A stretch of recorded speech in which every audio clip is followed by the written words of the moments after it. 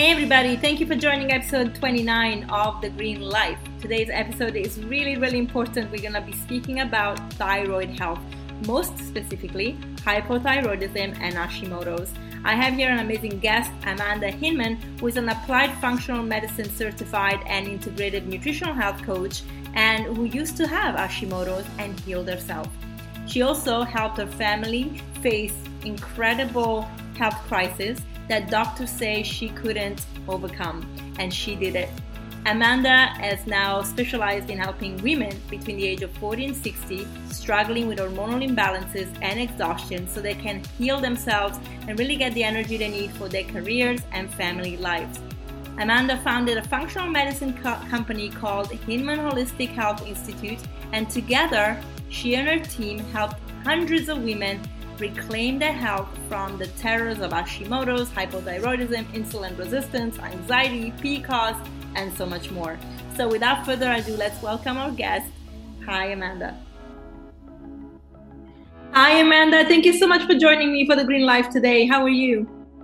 I'm doing great, Chantal. Happy to be here with you. Thank you. Oh, thank you for joining me. I mean, your expertise is great, and I really love your story. And today we're going to talk about a very important subject as well, which is Hashimoto's and hypothyroidism, which I know you're very passionate about and you've been digging deep into. But before we get into that nice subject, can we just give people an introduction about you, your story, how you became a practitioner? It's really fascinating.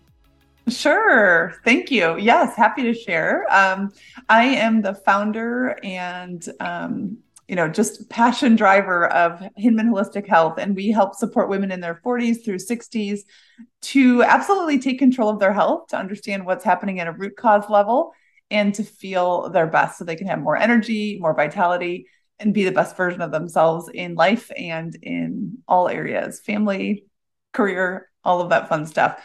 But I actually think it's kind of an interesting pathway. I had been in the health and fitness world for many years, over 3 decades. But several years ago, I had been diagnosed with Hashimoto's thyroiditis, which is an autoimmune condition that affects the thyroid, when I was pregnant with my 4th daughter. So I have 4 daughters, and they keep me busy. But and during that journey, I knew I wanted to take a holistic, integrated approach. So I did start to go on some levothyroxine, some thyroid medication at the time, because I was told that was absolutely critical when I was pregnant for the health of the baby. But I also simultaneously sought out the help and guidance from a naturopath and started looking at different things, actually doing stool tests and looking at different nutrient values and things like that. So it really piqued my interest to know there's more to the story here than just simply take a medication, because, I had been given this diagnosis and was told that this would be an autoimmune condition that I would have for life and would be on medication for the rest of my life. And then a few years after that, about 2 years after that, my oldest daughter, who had always been, she's a highly sensitive and just, can kind of pick up empathetic, can pick up, emotions from her environment around her and everything. She was experiencing such extreme anxiety at age 8 that she started to have seizures.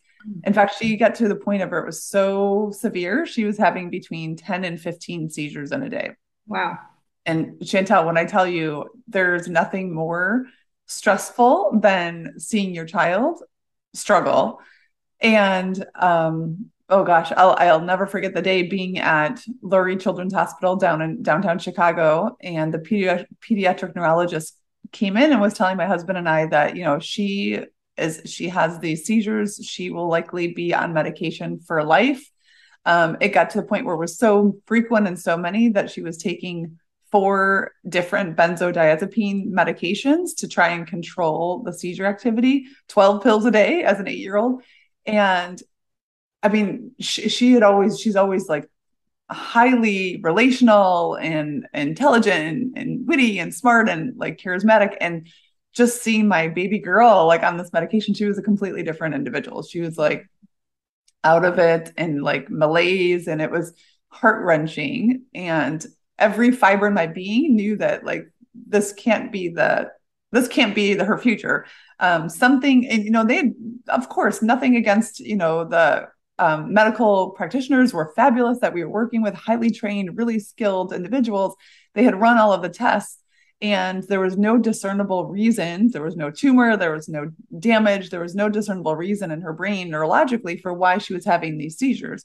And we were told that sometimes these things can be hereditary, and it's just the way it is. You just have to manage it.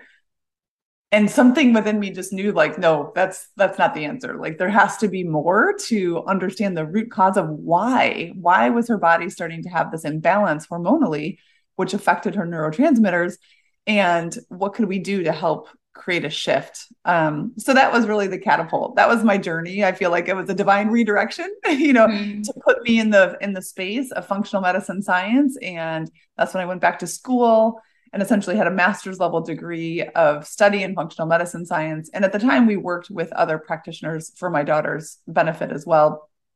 And the great news is, when within 9 months, she made some pretty significant changes, right? Some dietary changes, some lifestyle changes, really getting more tools on how to navigate and manage stress. And she was able to wean off of all of her medication in 9 months, Wow. which was completely unheard of. And she's been episode free, seizure free ever since.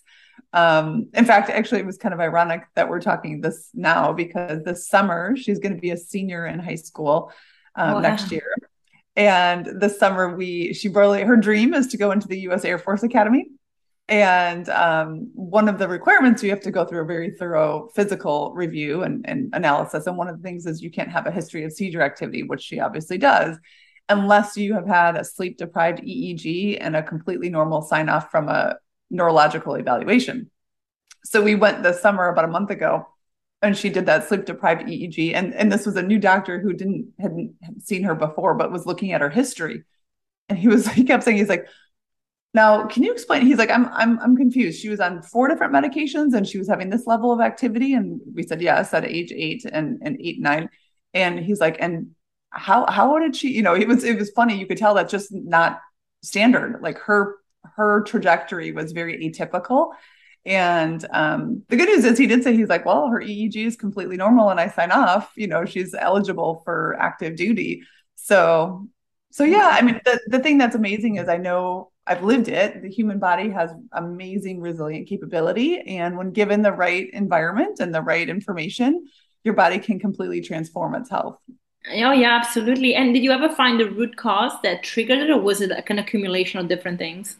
It was accumulation of different things. For her, in her case, it was really some difficulty with detoxification of hormone levels, right? So adrenaline and norepinephrine and cortisol, which then would trigger heightened activity of neurotransmitter activity in the brain. So Mm. once we had, and again, really using, that's why I'm so passionate about helping people to understand what's happening biochemically in their body and how to help process. And if we a lot, and so again, and I actually learned a lot for myself with my Hashimoto's and how to put that into remission, because a lot of it is detoxification of stress hormones, right? Mm. How the body is handling and processing stress, how it's able to process. And like, we're going to talk about Hashimoto's and the connection with estrogen dominance, and how, again, you have to have the right nutrients in order for your body to be able to process those those hormones, and it Absolutely. not create a blockage. Yeah, and I've actually also met a lot of women who don't only have Hashimoto's, but then it's in combination with other things. So they might have food sensitivities, or even more than sensitivities. They might have like celiac, or they might Yes. have, other issues that come together. So they are highly interrelated with other autoimmune disease sometimes. And Mhm. it's a very fascinating thing. And I think in our health industry, one thing that gets lost in translation sometimes is that how complex the body is. Sometimes we can't just give a one answer for every person. I mean, I see that with diet, like especially because I'm in nutrition. I love my plant-based diet. I really do. But I do also acknowledge that, I can eat raw kale because I don't have thyroid issues, for example, but another Mhm. person with thyroid issues having raw cruciferous vegetable would be so deterrent to them and could be Mhm. harmful to already existing conditions that they have. So it's really, really important to understand the individual. And I think, for us that have experienced health issues on our own, that empathy comes with the experience of it instead of being just ticking boxes of this is a disease and this is a solution. I mean, we do it in different ways because we are holistic as well. But of course, doctors learn the same. This is the pathology and this is the drug you give for the pathology to manage the pathology. So it's not even about healing. So I think even in the holistic world, and I want to say it because I think a lot of people think, that we think that we have the solution for everything. But even in our world of holistic therapy, sometimes we practitioners forget that is not one thing that can fix it all, and it's not one solution for everyone. Do you agree?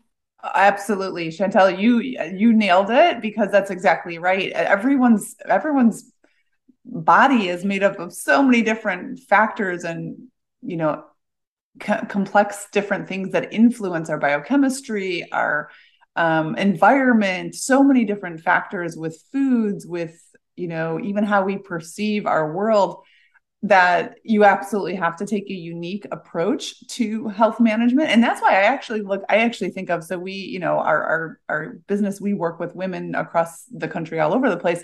And one of the things that's so fabulous about it is really about personal empowerment. Like, I truly believe our health journey for many women is a chance to step into greater appreciation, understanding, and awareness of self, because no longer is it the model where I, turn over my health future to a specialist or to a doctor or even a holistic practitioner, whoever that is. I feel like you absolutely get to be an active partner in the journey because no one is living in your body and no one knows your body as well as you do. Right. So that's why it's so critical to really have it look at as a collaborative partnership. Yeah, I love that. And it really involves the patients, which is so important because I think we sometimes feel isolated and we're powerless in front of a white coat that tells us, you have this and there's nothing I can do about it. Or well, they will never say, I can do about it. There's nothing to do about it. Mhm. So it makes you feel like, well, wait. And then a lot of people fall for it because, I mean, studying takes time, self-confidence Yeah. as well, because we always put in a position where we are told we're not doctors. So if you're not a Mhm. doctor, you can't understand the literature, and that's not true because you can read anything if you actually know how to read. Um, Mhm. Sure, the jargon is a little bit different in medical language, or just like it would be in the legal environment. Although I think legal is way worse than medicine, the medical jargon. But yeah, we have to just really adapt to understand and take control. So I like that partnership. Okay, well, let's dive into the thyroid. Okay, a lot of people obviously know about the thyroid, but let's just talk about what the thyroid is and does as a standard, and then we can go into hypothyroidism and Hashimoto's, which are linked but different actually. Because Hashimoto is an autoimmune, hypothyroidism can also be not autoimmune. So, Correct. yeah, let's go into it.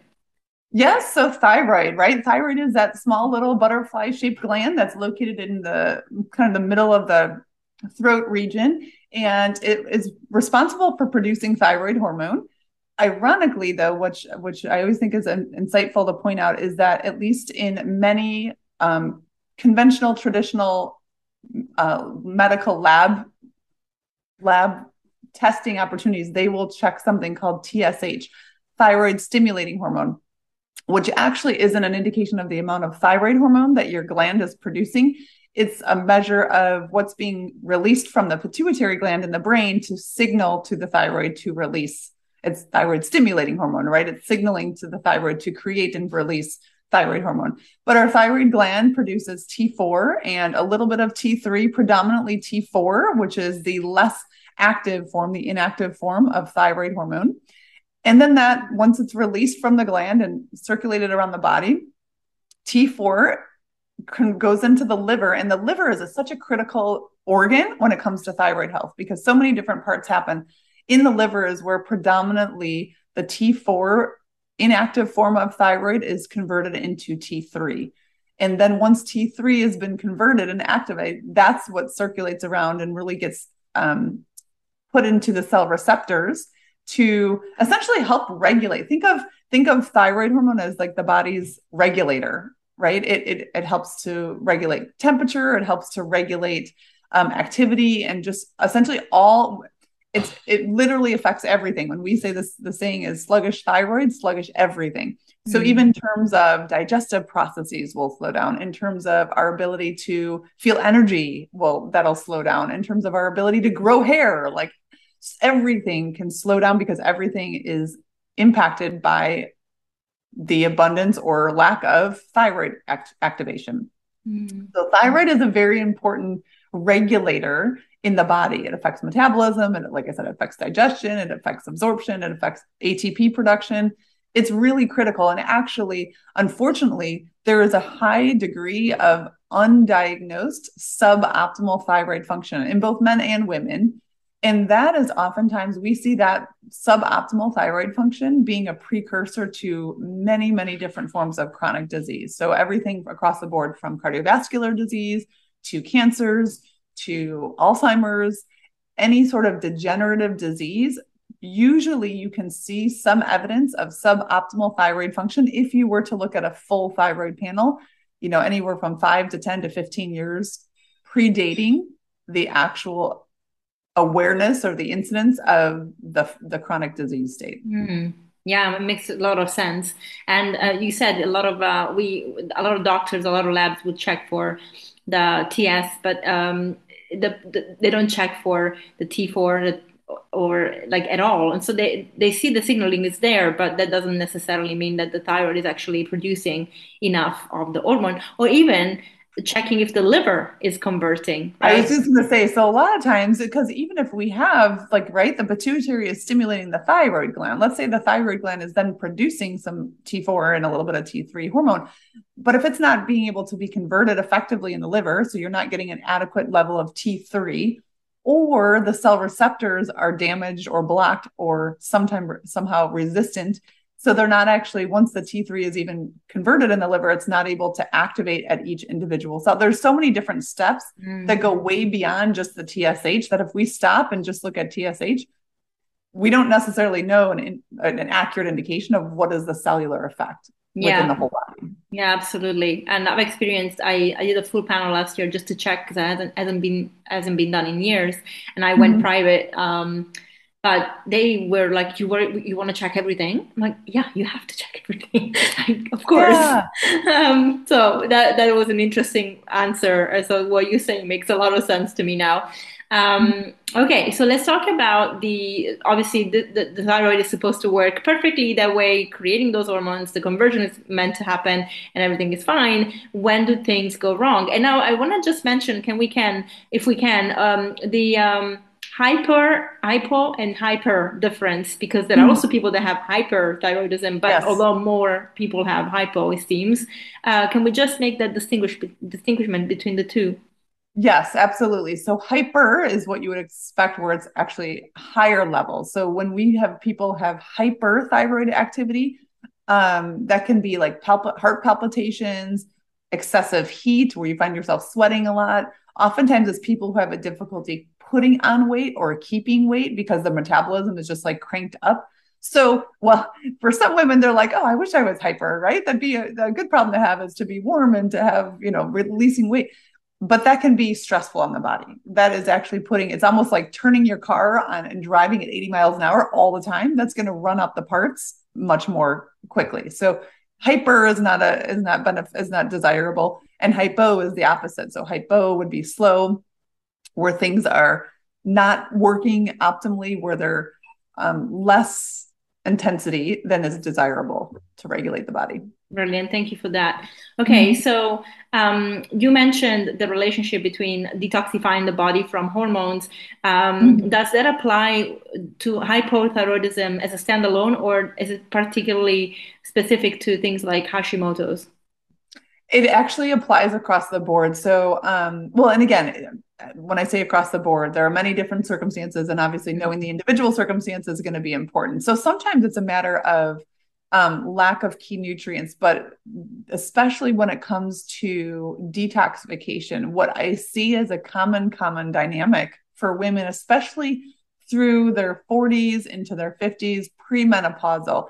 I'll explain a little bit. So typically, and there's always an interplay between our thyroid hormone and other hormones in the body, right? Cortisol in particular. Cortisol is a priming hormone that you need some base levels of cortisol to even prime the receptors to take in thyroid hormone. So if we have flatline cortisol and our adrenals are not able to produce adequate levels, that's going to affect your thyroid health. Yeah. Or conversely, let's say progesterone typically starts to decline in women 5 to 10 years before menopause even.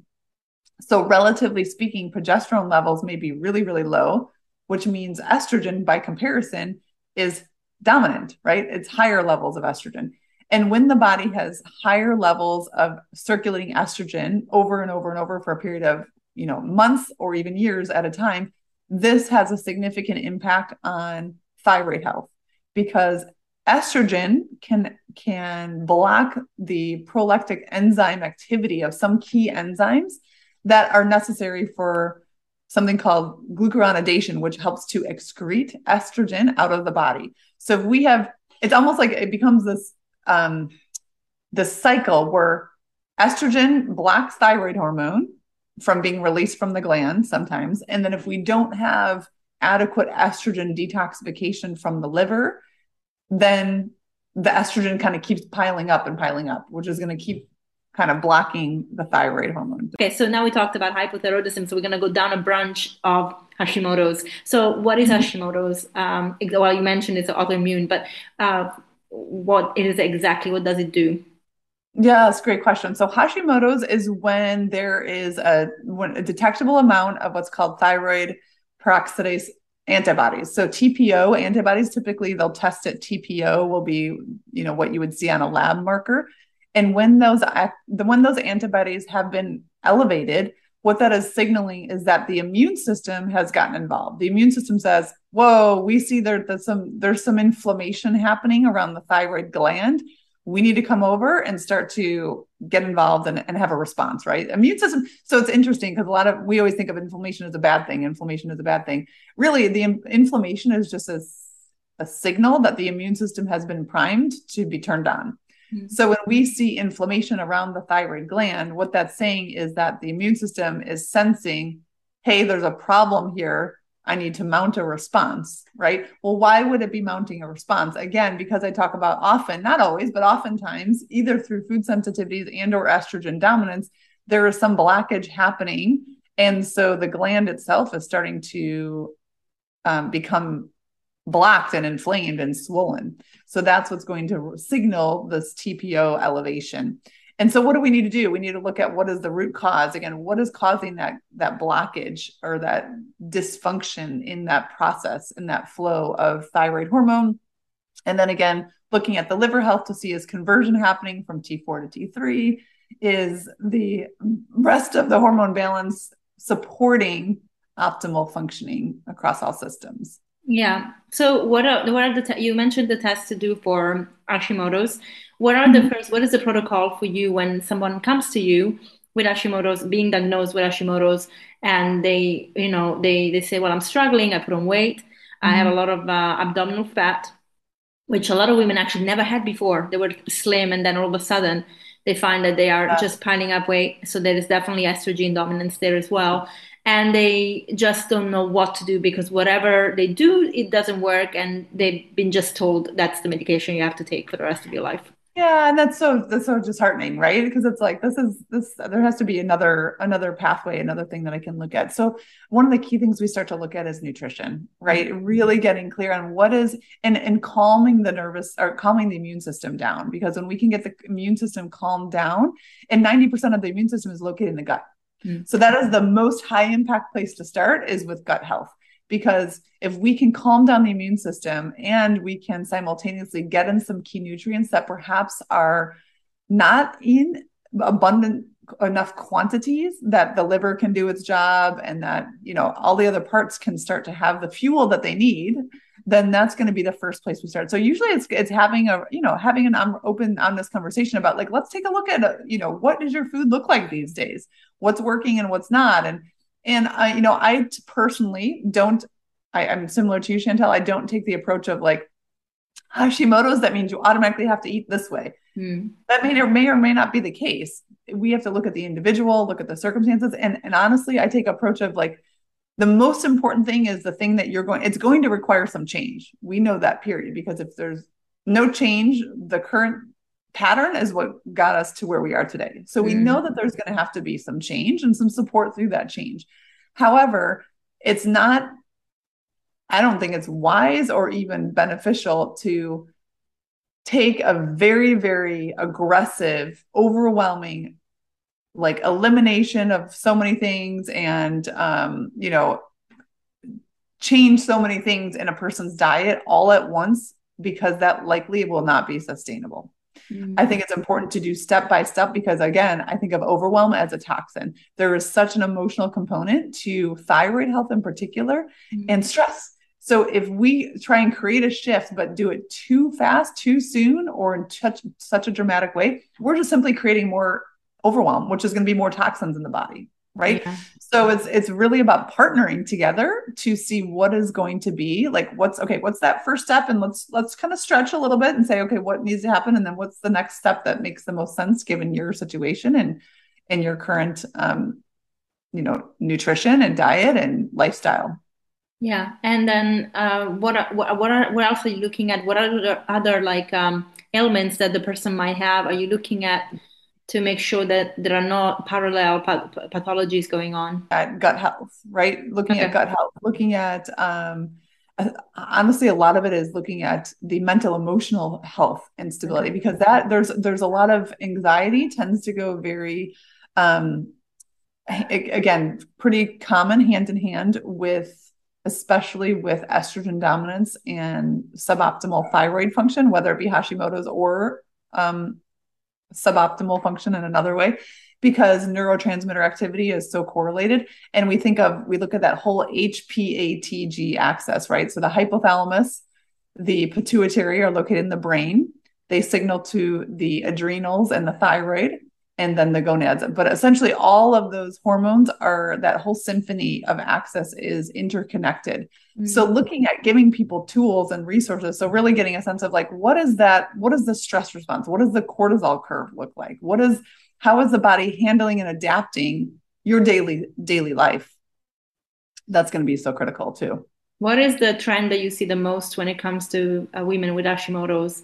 Do you feel like they have a lower resistance or intolerance, I should say, to stress? So higher cortisol level, what is the curve looking like for them? Yeah, I would say usually it's one of two things, either heightened, and actually the response in the body tends to look similar with cortisol, but it's either heightened food sensitivities or some type of gut component that they are unaware of, and maybe it's been festering and going on for a period of years, or stress. It's really like the dynamics of either the type of, and this was my situation. So I'll give you a prime example. I was somebody who had been in the health and fitness world for a long time.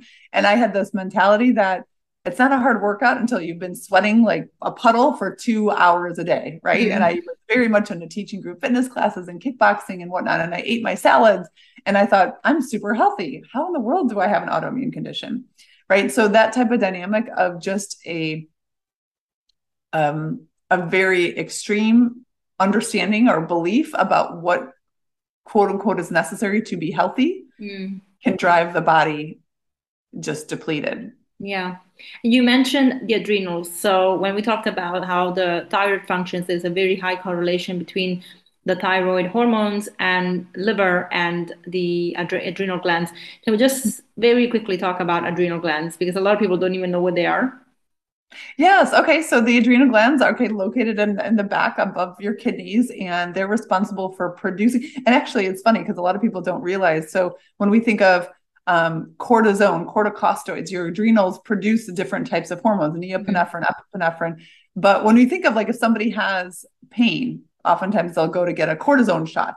Well, essentially, that's because the body's adrenal glands are not able to produce adequate amounts of this cortisol, actually, and cortisone is the deactivated form, to create some sense of relief, Response, right? yeah. And a lot of times it's again going back to some important nutrients that are necessary. That is the number one takeaway. If that's the biggest learning lesson I always want to empower people with, we tend to, as our society, we tend to think of food as, something that is enjoyable, something that we do in social gatherings. For a lot of people, food is kind of just an afterthought. It's there. It's something that's just part of life, and we don't necessarily give much prioritization to the content and the nutrient density of the foods that we consume. But there's one thing that I say over and over and over: your body is like a car. Like in some ways and shape, it needs to have constant fuel all the time. Every day, we need to be fueling it with so many nutrients just in order for it to get all these systems to work effectively. So, I invite people to look at it as like, think of it as part of your job is to fuel your body appropriately. So many times we just have suboptimal nutrient levels. So it's no wonder that the systems can't work the way that they're designed to. Yeah, and you mentioned detoxification being really important, and we talked about detoxifying from byproducts of hormones or hormones themselves after they've done their job. What Mhm. about heavy metals? Yes, that's a whole nother component as well. Absolutely. So there's different testing that you can do to get a sense of an individual's exposure to heavy metals, because that is a key component. If somebody has elevated levels of mercury or lead or different metals that can stay trapped in the body, again, that's going to create dysfunction and a blockage in the way that the systems work together. So it is important. That's definitely another dynamic and another area to explore. Especially, I will say I don't typically start there, because there's so much you can do first with adding in key nutrients, with looking at gut health overall. But it's if you're making some steps and you've been making changes and you don't see the progress that you would expect, then it's like, well, maybe there's something else that's getting in the way. And that's when we typically look at heavy metals. Yeah, that makes a lot of sense. What Mhm. about now nutrients? You mentioned you're looking at nutrients. What are the nutrients that you most find that are depleted in the body with somebody that has Hashimoto's? Oh gosh, a lot of amino acids. So again, when we talk about liver detoxification, there's phase one, phase two detoxification has sulfation, glucuronidation. There's a couple of key processes that are dependent upon amino acids. So, and I see this more common with women, to be honest, but like, for example, glycine, cysteine, and we need to have, again, so glycine can be found in some different forms of plant sources. Your beans and your lentils are great sources of glycine. Cysteine, taurine is an important amino acid, but it only comes from animal sources. So you have to have adequate levels of cysteine in order to create taurine if you're just using it from plant sources. So again, it's the abundance, it's the frequency of having things like nuts, seeds, whole grains, legumes, like the volume of it is substantial. And a lot of times I think women, because I think a lot of people are still under the impression that if I'm gaining weight, I should be eating less. Mm. So they often try and cut calories and cut out things. And usually it's surprising them that you're undernourished. Your Mm. body can't work the way it's designed to, because it doesn't have enough of the key nutrients that is necessary. Does that make Yeah, sense? it makes sense.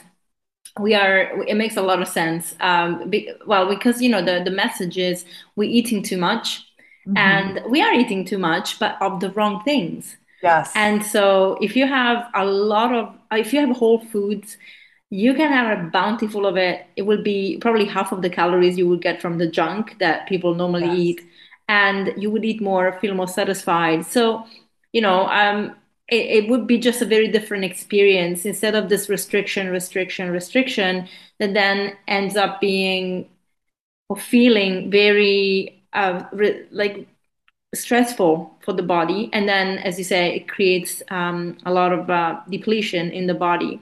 Okay, Mm-hmm. so amino acids make sense. What else? B vitamins, B12 in Mm. particular. So B12, right, is something that is really important for, again, more of the phase one of liver detoxification, but it's also activation of intrinsic factor in the gut. And B12 does primarily come um, from animal sources. So if a person is vegetarian or vegan, they have to be very intentional about where they're getting that and supplementing or from different algae sources to get adequate amounts. Again, it's the volume that's going to be important. Or you can sometimes you can obviously supplement with B12 methyl donors and methylated B12 and things like that too to help as well. That's an interesting one. And do you see that deficiency only in, say, vegetarians or vegans, or do you also see it No, in I do humans? see it across the board. And actually, part of the Mm. reason that sometimes people, even who eat foods that you would think would contain adequate amounts, if they have suboptimal stomach acid levels. So, Mm. this is another thing we do with all of our clients is to test stomach acid levels because that is very common. If, again, sluggish thyroid, sluggish everything, which means even secretion is going to be less than ideal. So secretion of stomach acid. I always find people always find this fascinating because oftentimes I have clients that have been told to use antacids or proton pump inhibitor medication for their believed to be acid reflux, thinking they have too much stomach acid. In many cases, it's usually the opposite that they have Mhm. suboptimal levels of stomach acid. So that low level of stomach acid isn't appropriately signaling to the pyloric sphincter and the esophageal sphincter to close. So they're sensing that uncomfortable, feeling is essentially perhaps stomach acid that's kind of bubbled up and gotten into the wrong space. But that's just simply because they don't have adequate levels and the sphincter hasn't closed to keep it compartmentalized appropriately. So that is a really important thing. And we need some stomach acid to activate intrinsic factor and help with B12 absorption. So it's not necessarily the case that another thing that affects stomach acid is just the state of mind, going back to the stress and how we're living our daily life. The presence, the state of mind, the awareness, the consciousness when consuming food, right? That's so important to just be present and be here now, slow down, relax, chew thoroughly. All of these things make such a huge incremental change. So it's so funny because it's like sometimes we're talking about the foundations, the basics, but they can make a night and day difference in terms of did those nutrients actually have any chance of getting into your cells to be usable? Or did we even put it in the mouth, but then it couldn't have a positive impact because it couldn't be broken down appropriately. Oh yeah, you nailed it. And actually, a fun fact is that a lot of doctors prescribe these antacid medication to their patients, but nobody talks about how hydrochloric acid actually decreases with age as well. So Mm-hmm. giving those antacid medication to women that are in their 40s, 50s, it's more deterrent than anything because they already don't make enough of the hydrochloric acid to break down even the amino acids, which is possibly why they don't even manage to actually have them in their body for utilization because their food Yes. is just not processed properly from the stomach onwards. So I always found it fascinating because obviously there is this very big message of as you get older, and of course this is more talking about seniors like 70, 80s, but you need more Mm-hmm. protein. But it's also the fact that I don't know if it's more protein because from the literature I'm reading, it's not about more protein per se, because the fact that if you can't break it down, then that's the Yeah. problem, right? So it's about actually how do you make sure that your hydrochloric acid stays in a way that it works well. Was one thing is actually not having processed foods because that damages everything. I mean, already we lose production by a half every 10 years. So from 25 on, that's it. It's declining. I know, right? So it's just fascinating. But yeah, you made a very good point there. And that's actually something I see with a lot of my clients when it comes to any problems that they have with stomach reflux, thinking I have too much acidity in my stomach, and it's not the case. But then go and actually see what they're having is a lot of acid food. and Oh, yes. that is very, very hard to break down too much animal products. So, as I said at the beginning, I'm plant-based, but I mean, I have some clients that are not, and although I Mhm. steer them towards a lifestyle, I do appreciate that they still might want to eat some animals, and I can't force them not to. What I Mhm. do is that let's look at the quality and the quantity, because that's really important. Like, even if you don't want to be 100% plant-based, like you should consider, however, that the best diet is plant-based, as in most of your bulk of food comes from that, and then you can Yes. add there is, like, we always in our plate says it's the meat first and then vegetables, like the garnish. If you have some Yes. parsley on your plate, it's like, oh, this is your veg today. Yes. No, and you absolutely affirm that, Chantal. I always think about telling my clients, it's you want, 3/4 of your plates to be the vegetables, to be like the whole grain, mostly primarily brightly colored foods, a variety of different things, and then a little bit of the other stuff, which, some animal protein if that's what you desire, and or um, fats, Another healthy option. fats as well are important too. Actually, Mhm. let's talk about healthy fats and Hashimoto's with the aging. Well, I don't want to say aging because, but as women get over 40, so we obviously, as we get over 40, our hormones are changing too. So, what is Mhm. the best fat sources that we can add, and does it impact the thyroid gland? Yes, absolutely. So again, going back to healthy fats, always looking at healthy omega-3 fats in particular.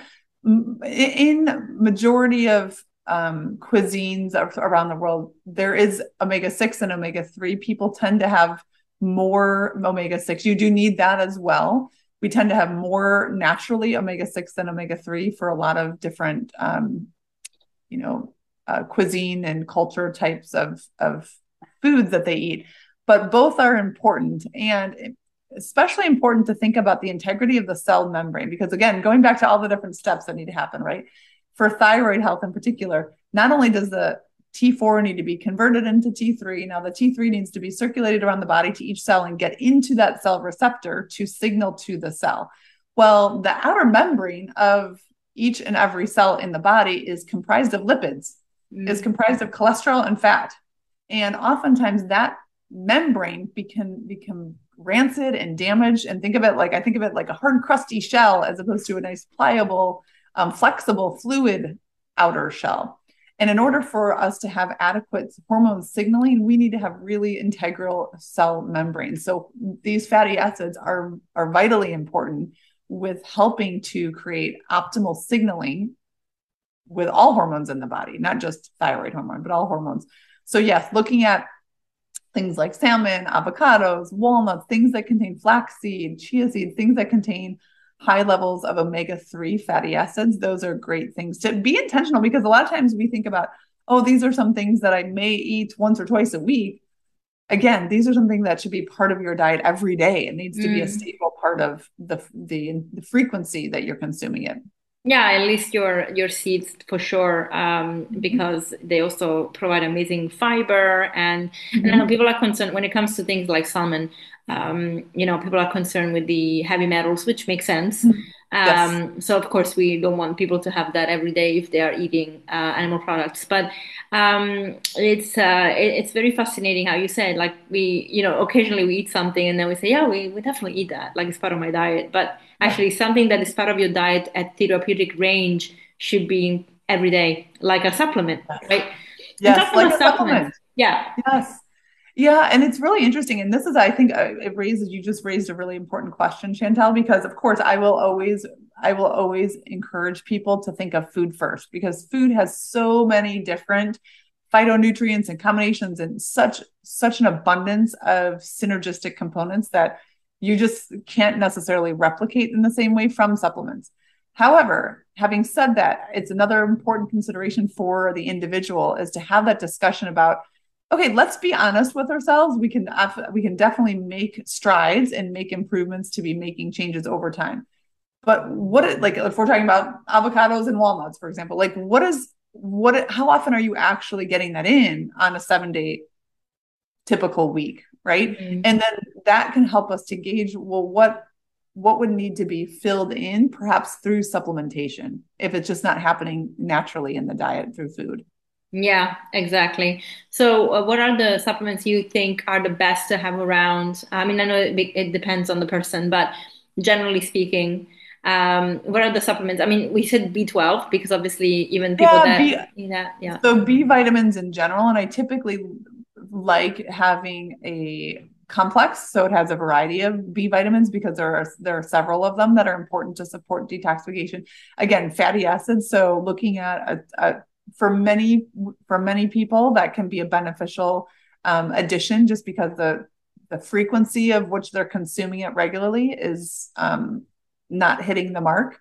Magnesium is actually another really important supplement for it's responsible for impacting over 300 chemical reactions in the body, and magnesium Mm, is critical for even for cellular ATP production for so many different steps.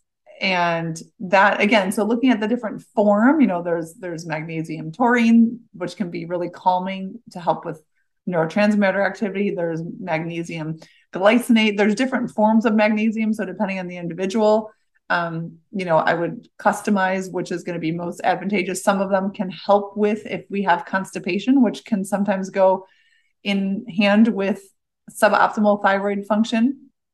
Some forms of magnesium can have more of a bowel effect, and other ones have less so. But magnesium in general can be a very beneficial supplement for many people as well. brilliant. Yeah, brilliant. I love magnesium. And I think actually most of us are really deficient anyway, Mhm. as women. It's because it's also supporting our hormonal balance. So it's really, really Mhm. important to have magnesium. I definitely, I myself had to start taking it because, yeah, although I eat too many foods that contain it, I was just not getting enough. Mm. And it's fascinating. Brilliant. So this is the protocol so you're looking at nutrition, you're looking at the supplementation if needed. What Mhm. about lifestyle? I was just going to say we haven't talked about sleep. Yeah. Sleep is a critical healing component as well. Again, the body needs to have that restorative time. So oftentimes this is conversations like let's be honest and let's look at what is the winding down routine before going to bed. Well, how many hours are you actually getting sleep? Not necessarily, and that may be different than how many hours are you in bed. How Mm. many hours is your body actually sleeping can be a very different story than I laid down at 10 o'clock at night, but I twisted and turned and didn't really fall asleep until 11:15, and then I was up again at 2 tossing and you know what I mean. So really helping people, and sometimes it's some um interventions with regards to changing up the routine to have the body be in a calming state to really be able to wind down. Sometimes it does benefit women to have some supplemental support with different elements. And again, melatonin is what people tend to think of right away. Melatonin may or may not be the best supplemental support to help bolster quality restorative sleep. For some people, it's different functionality than just inadequate melatonin levels. But sleep is absolutely critical for the body. So really, and sometimes it's a matter of like, hey, I just need to make sure my room is cooler and dark so that I have less interruptions in my home life. So it's really that conversation about what would need to happen in order to support you getting more consistent, sustainable sleep night after night. Yeah, and actually mentioning melatonin, like people want to take that as a solution, but just taking magnesium and tryptophan can make a huge difference. And Yes. stimulating GABA can be also something like that. We just have to really understand what are we lacking that our melatonin is just not producing well enough. And of Mm-hmm. course, it could be the sleep hygiene that could be the problem. Sure. The room hygiene, I should say, like the prep of your scene for it. And I think now that everybody has technology everywhere, that has definitely made sleep a lot more challenging Yes. because these blue lights are so stimulating at night, Mm-hmm. and it interrupts everything. And there's research that shows the interruption between with the blue light of our hormones. So Oh how yeah. impactful can blue light affecting generally our hormones impact Oh, our huge, thyroid? Yeah, well, especially when we talk about the diurnal rhythm of our sex hormones. I mean, Mm. so signaling with ovulation Mm. happens in large part due to that pattern, right? So if there is an interruption in the pattern of light and dark, when the body senses light and dark periods of time, that can absolutely throw off our ovulation and our signaling in the body hormonally, which is going to have, again, a different cascading effect of not only the adrenals, also the thyroid, and to the pituitary as well. So the light and day signals are vitally important, and even to the point of like, I'll vice versa. So it's the blue light at night, right? So really being mindful and creating some awareness of how much that this impacts the body, but also the first thing in the morning. I often will tell clients, like, if possible, within the first 10 minutes of you waking up, can you, and ideally it's, I mean, through a window can give you some natural light exposure, but ideally it's even, can you get outside? Can you just like get a couple fresh breaths of air and get natural sunlight exposure? Because that signaling, that light and day distinction is going to be very helpful for overall Yeah. balance hormones. Oh, totally. Yeah, we need our circadian rhythm to be back on track. Mhm. Okay, so that's sleep. What other lifestyle changes do people need to make, generally speaking? Like I said, stress management. So really being mindful of and thinking of, we do something called like a perceived stress scale. So getting a sense of like, in a typical 24-hour period, honestly, how many minutes, how many hours, how many minutes do you spend in a negative emotional state? So looking at, I call it like how many minutes are you below the line versus above the line? Above the line would be like anything from contentment, satisfaction, to joy, to eagerness, to connection, to happy, all of those positive emotions, versus everything from irritation, frustration, discouragement, despair, like all the way down to grief or, disdainment. And it's being honest with ourselves, right? It's being Mm, willing to look at what is actually happening and name it. Because if we can't name it, we can't change it. So we mm, have to actually start to look at what is our emotional balance on a day over day experience, because that emotional set point is signaling massively to the hormones in the body. So if we're just not looking at it, or we're not willing to name what's actually there, we can't start to shift it. So a lot of the work we do is brain change work as well, to really help people identify, understand, and then create new stories around circumstances, situations, relationships that perhaps can hold you trapped in a pattern of negativity. yeah, brilliant. So is it safe to say that Hashimoto's is possibly reversible or like curable? Yeah, I mean, I look at it in terms of, um, you can definitely impact from a testing standpoint. You can definitely impact your TPO level. You can definitely support thyroid function. So essentially, you get to the place of where the body is functioning optimally. And you Yes. don't have to take medications anymore, or do you still need some? Some people do, some people don't. I personally have not been taking medication for a number of years, but some people find a balance where that medication works in a supportive of them. So I don't ever get into the nuance of diagnosing or, prescribing. That's not within my scope of work. But it's really up to the individual of like, what is your desired outcome? What is it that you're seeking? Is your goal to not have medication? Is your goal to have a certain quality of life with energy, and that medication is one of the components in terms of other nutrients and other key foods that help you to get that, then that's a successful reality too. So it's really about what is important. But absolutely, do I think it's doable? Have I lived it? Yes, it is doable. Brilliant. That's awesome. Mhm. Any last part that I may not be thinking about? Any other points that we need to think about when we talk about thyroid health or? Yeah, the only other thing that we didn't touch on, and we don't deep dive too much, is thinking about external or extenuous toxins from our environment. So we didn't talk Mm. about that, but how No, much let's do it. Let's do it. what you put on your skin, like I think of your Mm. skin as a giant mouth. So what you put on your skin has a huge impact as well in all of those processes that we were talking about in the liver with detoxification and just simply overwhelming the immune system as well. Oh yeah, of course. So what are the best things you suggest for people to look at when they're looking at their house products, skin products? Mhm. So looking at the labels, obviously there's a environmental working group website that you can look at to test things to see like what type of ingredients may be endocrine disruptors.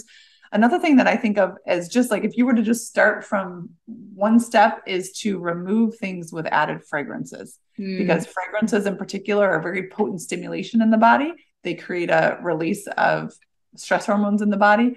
So even if you were to just do one step and say, I'm going to remove the fragrances from my shampoo and my laundry detergent and my scented candles and stuff like that, that alone can have such a significant impact in terms of taking some of that burden of toxicity off of your plate. brilliant. And how do you feel about essential oils? I don't know if you ever looked into them in Mm-hmm. relations to thyroid, but if you have, what is your thought? What are the best ones to have around? I mean, I see that you have a little diffuser behind you, so I know you're I do, using yes. them. Yes. So again, and again, I don't want to make a blanket statement here because I think it's going to depend on the person, depend on the circumstances, but essential oils can be beneficial for some people, especially if they really help to create, because some scents can have a physiological impact in terms of the emotional state that they help to facilitate and kind of that calming effect in the body. So it definitely can be a tool used for some people, although I do always caution people because there's a wide range in quality. So you have to be mindful of where you're sourcing, Oh, just like definitely. essential oil, just like you would for anything. Yeah, brilliant, brilliant point. Mhm. What's your favorite essential oil? Young Living. Oh, the brand, but what is the fragrance that you like? Which Oh, specific one? actually, I like the citrus blend. Okay, so it's a different one. Okay, cool. Different ones than in there. Yeah, I like the Mhm. citrusy too. They do give me a lot of energy, a lot of Mhm. It's like stimulation. uplifting. Yeah, very uplifting. So I like them too. And actually, I find them that when my cycle starts, if I massage my legs with lemon and just mix it with some almond oil and I just give my legs a massage. It really helps with the water retention. Mm. So I do love doing that. And yeah, I've been digging a lot into essential oils and where to find good qualities. And yes, those brands are very good, like the doTERRA and the Young Living of the world. Mm. I do find them. I don't know, in Europe maybe more a little bit more expensive here. So I Mm. tend to actually find private farms that grow Mm. organically, and thankfully that's available in we are in Portugal, so the Iberian region has quite a few of those farms. They don't have all the oils because a lot of them are more exotic. Mm. But they do have quite a fair amount, especially of things like citrus oils, lavender, even tea tree actually, which is great, and eucalyptus. But then there are some oils that are really that I love. For example, like frankincense, and I just you have to get it imported. I do like Tisserand as a brand for that particular one. I think they have a very good frankincense. And Mm. but yeah, it would be great to have every single plant in one place that can make them all. That would be ideal, right? Yeah, I do love them. There was a nice oil from Young Living. I think it's called Thieves. No, is it? Is it Mm. it? Yeah, Thieves. Yeah, I for like that thieves is a lot too. I use that one quite a yeah for bit. clean. It's really good for. It's an Clean. antibacterial and it's really nice to even make. So while everything was happening, I used to make the hand sanitizer with it. So I Mhm. bought some hemp alcohol and I just put thieves in it and it's such a nice smell, like the cinnamon is very strong, Yes. so yeah, I really like that one. Oh, brilliant. Okay, well, it's nice to end up with a nice little beautiful smelling I know. I'm topic. thinking about it now. I love Yeah, it. and I believe you have a little gift for the listeners that we are going to link to the episode, a little freebie. Do you want to I tell them a little bit about do. it? Yes, I do. Happy to share. So I have something, a quick little 3 steps to reduce bloating in 5 days. And I'll share that link with you. But great, because it's something that it's common for us to just have a little bit of bloating or discomfort in our abdomen, and some simple steps that you can take to feel massively um, relieved and better in a few days. So I'll share that. Fantastic. Thank you. It will be in the show notes so people can access it. And that will also have your contact details and your website so they can reach out to you. And one thing that I saw that today as we're recording, because the episode will go out the third week of September. So as we're recording today, you have a masterclass, a free masterclass later that has got to do with Hashimoto's and hypothyroidism. Do you do them periodically? I do master classes periodically. Yes. In fact, I that topic will not be coming up, but I do that topic probably every couple of months for sure. So that'll be coming up again. You can feel free to check my website, but we do have another really exciting event coming up on September 8th, which is the Empowered Living Live. So we're going to be talking about all things health and also talking about mindset, talking about finances, but really helping women to a group of experts are coming together to talk about all things about women empowerment and living your best life. So that would be that's amazing. Well. Fantastic. Well, thank you so much, Amanda. That was so much fun and such great information. Not many places explain exactly what Hashimoto's is, and I know people that suffer with this do feel a little bit lonely and a little bit confused. Because it's frustrating. Your body changes with this, and sometimes nobody can give a straight answer. So it's nice to see that there are ways to look at the issue and that we are really in control of the steps that we take. We're not just stand by. We don't have to just stand by and let it happen and feel like we don't belong to our body anymore, especially when as women we gain weight and we feel uncomfortable. So thank you for everything you shared. That's awesome. My pleasure. It's fun to chat, Chantel. Yeah, I hope to have you back soon. Sounds good. Bye. Bye. Thank you, Amanda, for coming on, and thank you everyone for staying for this episode. I hope you found it really helpful. And if you have any questions about your health, if you're struggling with thyroid issues, get hold of Amanda. All her information is in the show notes, as well as a wonderful little free gift, 3 steps to decrease bloating. The document is downloadable from the show notes so that you can access it and really see how you feel. So I hope you liked it. As always, please do share, like, review, help us grow, and I'll see you next week.